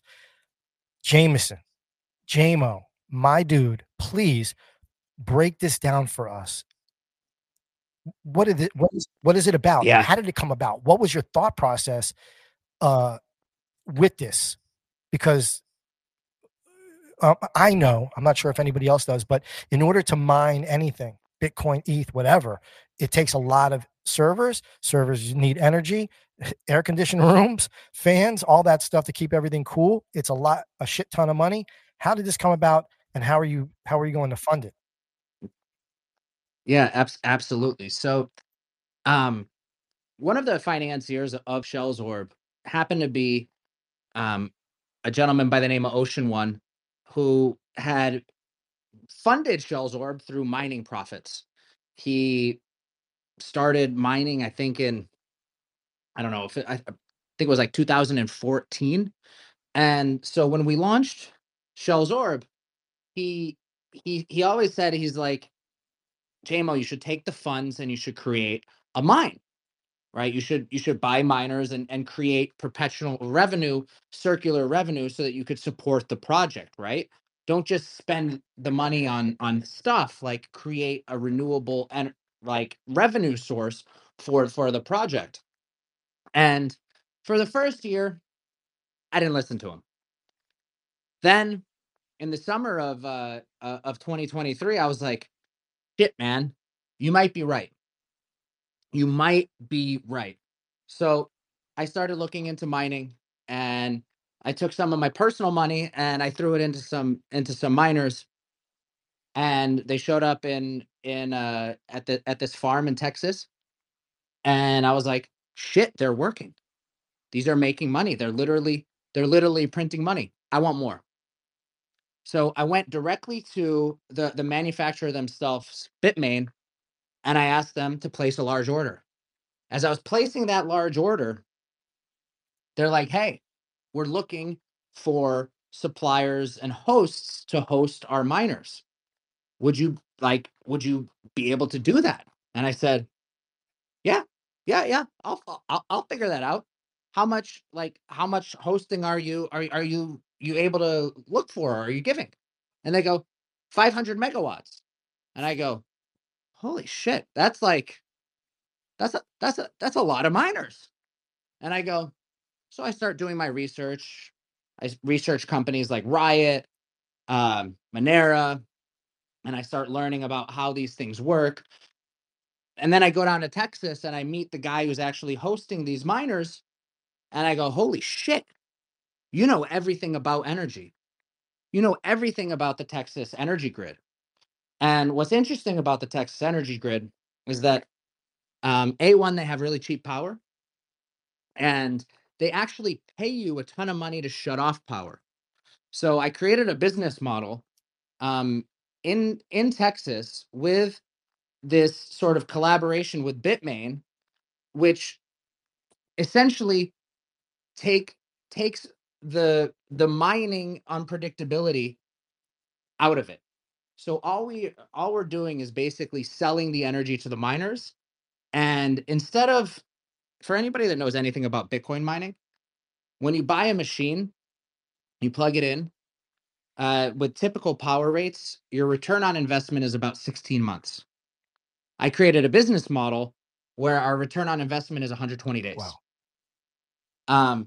Yeah, it's, the first machines that I bought were altcoin machines. I have 67 machines mining CKB, which is the Nervos network. It's, a small cap, $150 million cap coin. And those machines were supposed to ROI in about 8 months. Since they hit a halving and the coin hasn't appreciated as much as I appreciated, or I would have appreciated, and it's not doing so well. The ROI is now, not very great, because in the gold rush, it's best to be selling the picks and axes, not mining the actual gold. So we created a business model where we're only selling the picks and axes, which has predictable, continuous profits all the way through. And we're going to be doing another first. We're going to be raising the money to fund our first operation, which, if anybody knows me, I am the leanest guy in the world when it comes to starting a business. I am very cost efficient, and I turn water into wine all day long, right?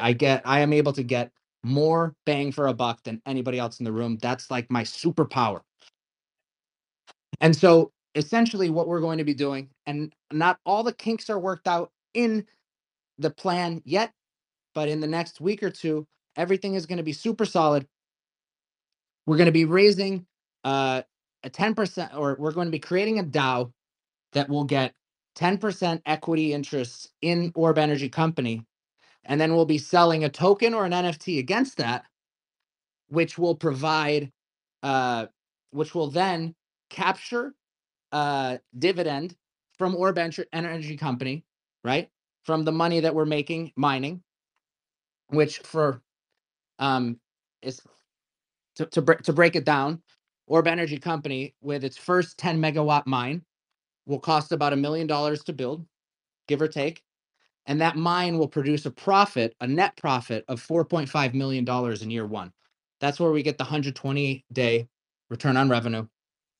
And so 10% of that profit will get redistributed as a dividend it'll go into the DAO, and then the DAO will either will then redistribute that to the members of the DAO. So it's a cool way, a decentralized way to get involved with a mining operation, which is startup, pre-revenue, pre-IPO, non-public, right? Which means, you know, if you're taking a piece of 10% of a pre-IPO company, that's like getting in at the base. But you're able to get in without, you know, sort of in a decentralized way, without disclosing all of your identity and stuff like that, by purchasing a token or an NFT. And I know people have done sort of stuff like this, but I think this is the first time that an NFT company is going to supplement its income through mining in such a advantageous and sort of crazy way. I'm super excited about it. And basically for the way it's going to work is, for every dollar that comes in investment, the Orb Stash DAO will get a certain percentage allocated to it, so that investing in Orb Energy as a holder of Shell's Orb will also bring more funds into the project for Shell's Orb into the DAO, so that the DAO can fund more cool shit like Vorpal's AI Shells project, or like this TV series, or like more 3D models for games and stuff like that. I mean, I think it's the only NFT project that has a real cash flow intense business that's going to be attached to it in order to fund operations and increase visibility.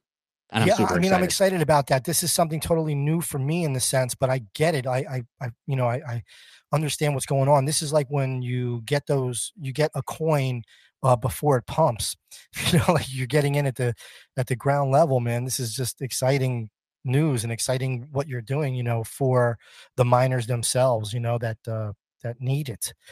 This is just awesome stuff, man. There's just so much shit going on, JMO, bro. I want to open the mic. I want to say thank you, everybody, for coming through. Also, real quick, don't forget to like, retweet the room, leave a comment, say hello to your mother for me, all that good stuff. Tell your mom, too, because she's going to love what's going on in here. She definitely. And if your grandma's still around, definitely tell your grandma, because they love me and J6. That's 100%. I could tell you that. I want to say what's up to Eunice. What's up? Eunice is in the building. Golden is here, too. I want to open the mic to anybody that wants to come up to ask a JMO or Vorpal a question. And yeah, we're going to keep the conversation moving. J6, I know you're there having a little bit of difficulties, but are you able to get to the mic? I want you to. Yeah, go ahead. Go ahead, J6. I'm going to give you the mic. Well, actually, I'm having some difficulties. The weather's been crazy here, but I'm just taking it all in. I really, I just really dig the way JMO runs his community, and at the Shells Orb community, and Vorpal, and the way you participated and jumped in and took it upon yourself to get involved that way. And I think it's a very great. It's a very great example of how community-driven projects can really do great things. And I feel Rug Radio has that same vibe going on, and there's other communities as well. And this is another thing that makes the space special. Besides, we were talking about the NFT technology and how that can be a special connection between a user and a creator, so to speak. But this is another facet of it that's equally, if not even more amazing. The community can actually get involved and be part of the creation if they want to. They can just participate by enjoying what's created, or they can actually jump in and be part of the process and part of what's being built. And I mean, that just really excites me about this space. And I think you guys, Shell's Orb and JMO, I'm just really, like, my mind's blown. I'll be honest with you. My mind's blown. I'm going to really, check out the project a lot further after. Sorry about that. I hit that by accident, J6. My bad. That's okay. Don't be. That's okay because I was the guy that actually hit the mute button by accident earlier. No, thank you first. I dropped my phone. I'm sorry, Okay, man. that's right. But I just want to double down and thank you guys for coming on the show, and I'll let everybody else speak now. Sorry about my technical difficulties earlier, but what a great show and what a great bunch of people coming up and speaking. And Shell's Orb, let's go. Let's pass the mic. Let's say Suze has been up here for a while. So Suze, what you got cooking, hon? Oh my God. Well, you guys went down into this whole tech side with the miners that kind of got me a little bit lost tonight. But, I was super interested when we were talking earlier about more on the music side and what you guys got going on. And so, my question is always to any musician that comes onto Just Riffin, when you make music, do you get visuals? Do you see colors? How does the music transcend from sound, or does it for you? That's my question. JMO, Vorpal, either one of you guys. Wait, hold on. Could you pop that question again? I was literally responding to some people who had like questions in the Discord and I totally missed it. Yeah, no worries. So my question to you or to Vorpal, either of you guys, is when it comes to making music, do you see colors or get visuals? Like, does the music transcend into some sort of visualization? That's my question. And if it does, then what do you see? I don't I wouldn't say that I don't see colors. That's not sort of like the what happens when I make music. But I get those goosebumps. Like the goosebumps when that like kind of like good hearted feeling of a movie happens. That's sort of what I look for when I'm making music. When we're in the studio and you know Jack's the keyboardist, so when he's playing the keyboard and he's just riffing and he hits a lick. I'll be hanging out, walking in circles as I do. I'm like literally walking in circles right now. That's like my happy place. So I walk in circles around the room. He hits a riff, and I'm like, that's it, because there's something in my body that vibrates, and it vibrates with the music, and I'm like, that's core, right? That's core right there. I'll give you an example of what core energy is to me. Core energy is, Daft Punk's One More Time. Dun, dun, dun, dun, dun, dun, dun. Just over and over and over again. This sweet melody that just puts you into a different place. I'm not sure if it has anything to do with, like like sub frequencies, theta, delta, etc. Like how it like actually like I melts your think it does. mind.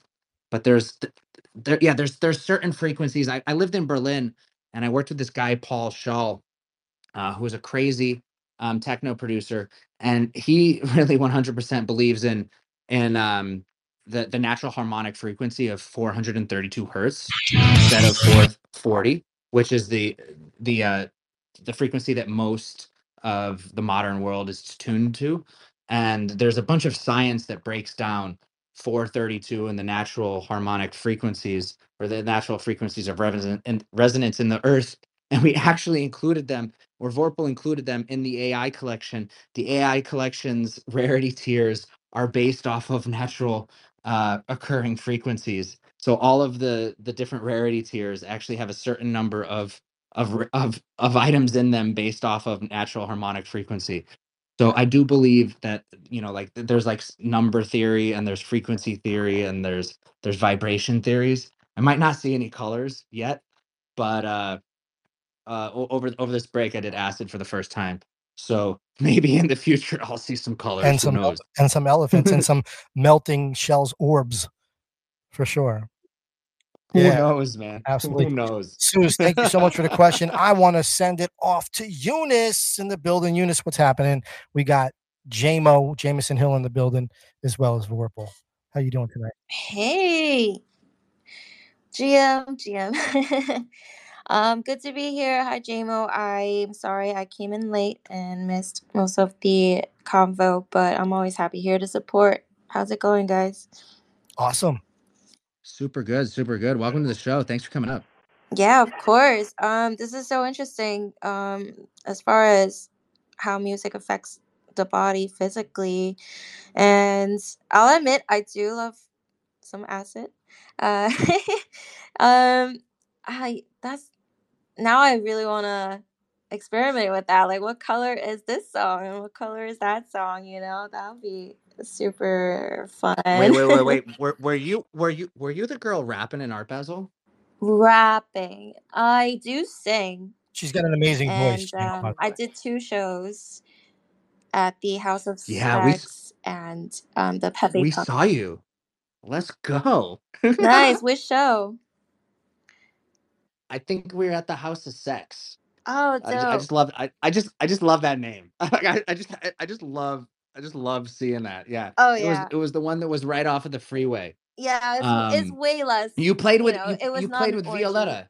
You played with Violetta, right? Violetta played before you, and then you came in and you rapped after. Oh, that was the Pepe Punk show. Oh, that was the Pepe Punks. Okay, Hmm. then we were at the Pepe Punks. Yeah. That was the one. It was amazing. So good to see you again. Thank you. Thanks. Good to see you in here too. Yeah, that was a dope show.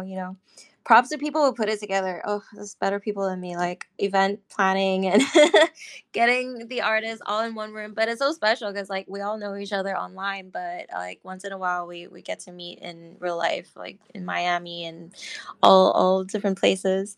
So that was a dope show. But yeah, I mean, I love that you deep dived into like the science of frequency and colors. Like I'm definitely like a nerd on that stuff too. Like I mix my own music and sometimes like there's this one frequency that's driving me crazy and like I like make it like a 5-hour mission to eliminate it.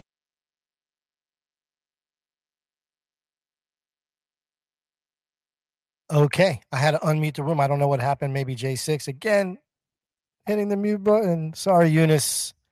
You- Oh, You're that's okay. you're unmuted now.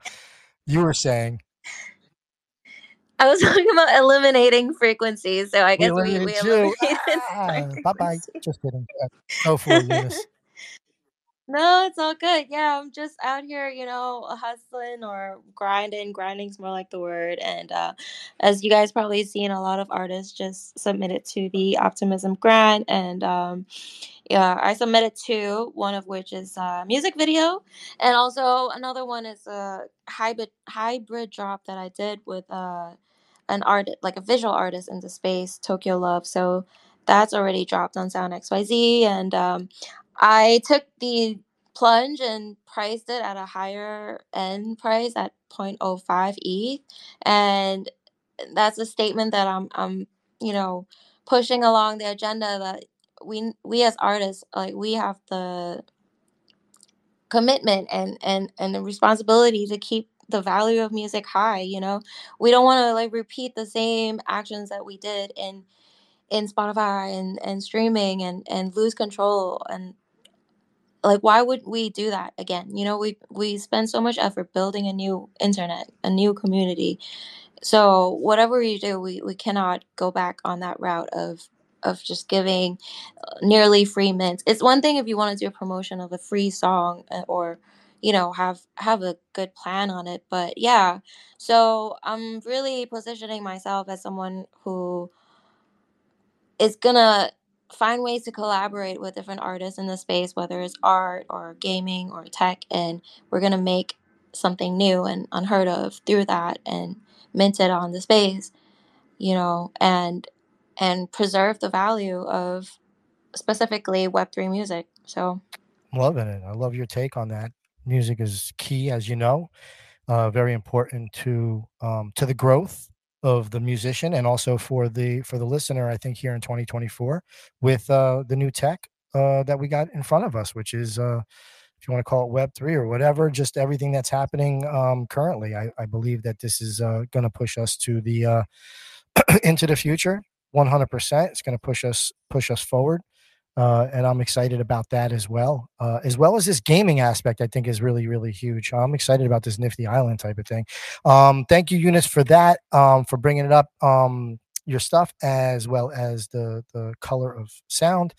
I want to pass the mic to my dog Mitten, and then we're going to wrap this thing up tonight because we're here for such a long time, and we definitely appreciate JMO and Vorpal and everybody else that's been in this room for such a long time. Thank you so much for hanging with us. So yeah, let's pass the mic to my dog Minton. What's happening? Welcome to Just Riffin. Hey, good. Everything is good, man. We got Jamieson Hill, founder of Shells Orbs here. I know you've been here for a while, so go for it, and you can ask your question. Well, I mean, it's late here in the UK. It's like half 3 in the morning. I'm just washing up after my wife's birthday. But great show, really interesting stuff. Definitely what was just being talked about with harmonics and that kind of stuff. There's some really interesting things to look into there. I think the whole traditional Western musical scale being even tempered and all that is not kind of, it's slightly artificial. It's not the natural natural way, if you like. But just going back to the energy mining side of things, I just wanted to ask what kind of consideration, if any, you guys have been able to give to the environmental aspect of all that energy. Yeah, absolutely. So Texas is one of the cleanest energy mixes in the world. There's, I mean, there's. Okay, let me rephrase that. There are definitely countries that run on more green energy than any sort of other energy, right? Particularly places where there's a lot of availability of hydroelectric power, wind power, etc. But in America, we don't have the best mix typically across the gamut of states. Texas, although, has a 30% clean energy mix, which is pretty high for the 50 states. So we are, positioning ourselves in a place that actually has an incredible surplus of energy. And what a lot of people don't pay attention to or understand about how energy production works is that in Texas, for instance, right, we're positioned very close to a 2.3 gigawatt nuclear power plant. Now, that power plant creates an even level amount of power every single day, every moment of every day, no matter whether it is being used by the grid or not. It's a flat output. What we do is we come in and we find power lines and places and pockets where there's infrastructure already in place in order to draw that power out, right? In order to take the excess power that is being produced by the power plants, because the power that doesn't get used, it literally just goes into the ground, and it's just grounded, right? The power is never sold to anybody.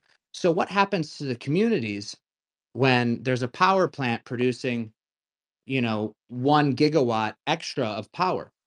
The cost of power gets passed on to all of those customers. In Texas, they operate in what's called a co-op grid. The co-op grid was created as part of the Electrify the West initiative. Powering rural places in America is not profitable. Powering cities is very profitable. That's why if you live in New York City, you have a Con Ed bill, right? Because Con Edison is a very profitable business. There's so many homes that are able to pay very large sums of power. In the middle of nowhere, there's no company like that, right? The grid is actually owned by the people who use the grid, which is a co-op, right? Like if you have a lot of people have or are familiar with co-op housing, where you all own an apartment building. The owners of that building are responsible for the maintenance, the upkeep, etc., pay the cost of whatever. So when we come into this power grid, we utilize the excess power that is available. We make power cheaper for everyone. And during times of stress, right, when in summer at 4 p.m. people come home from work, they turn on their air conditioner, we give the power back to them. In the winter, when people turn on their heaters to heat their home, we turn off. We give the power back to them. We allow we basically take the power from the gaps in the industry. And so therefore, we're basically using energy that would otherwise go into the ground. And we think that that's incredibly useful for both the economy and the environment as well.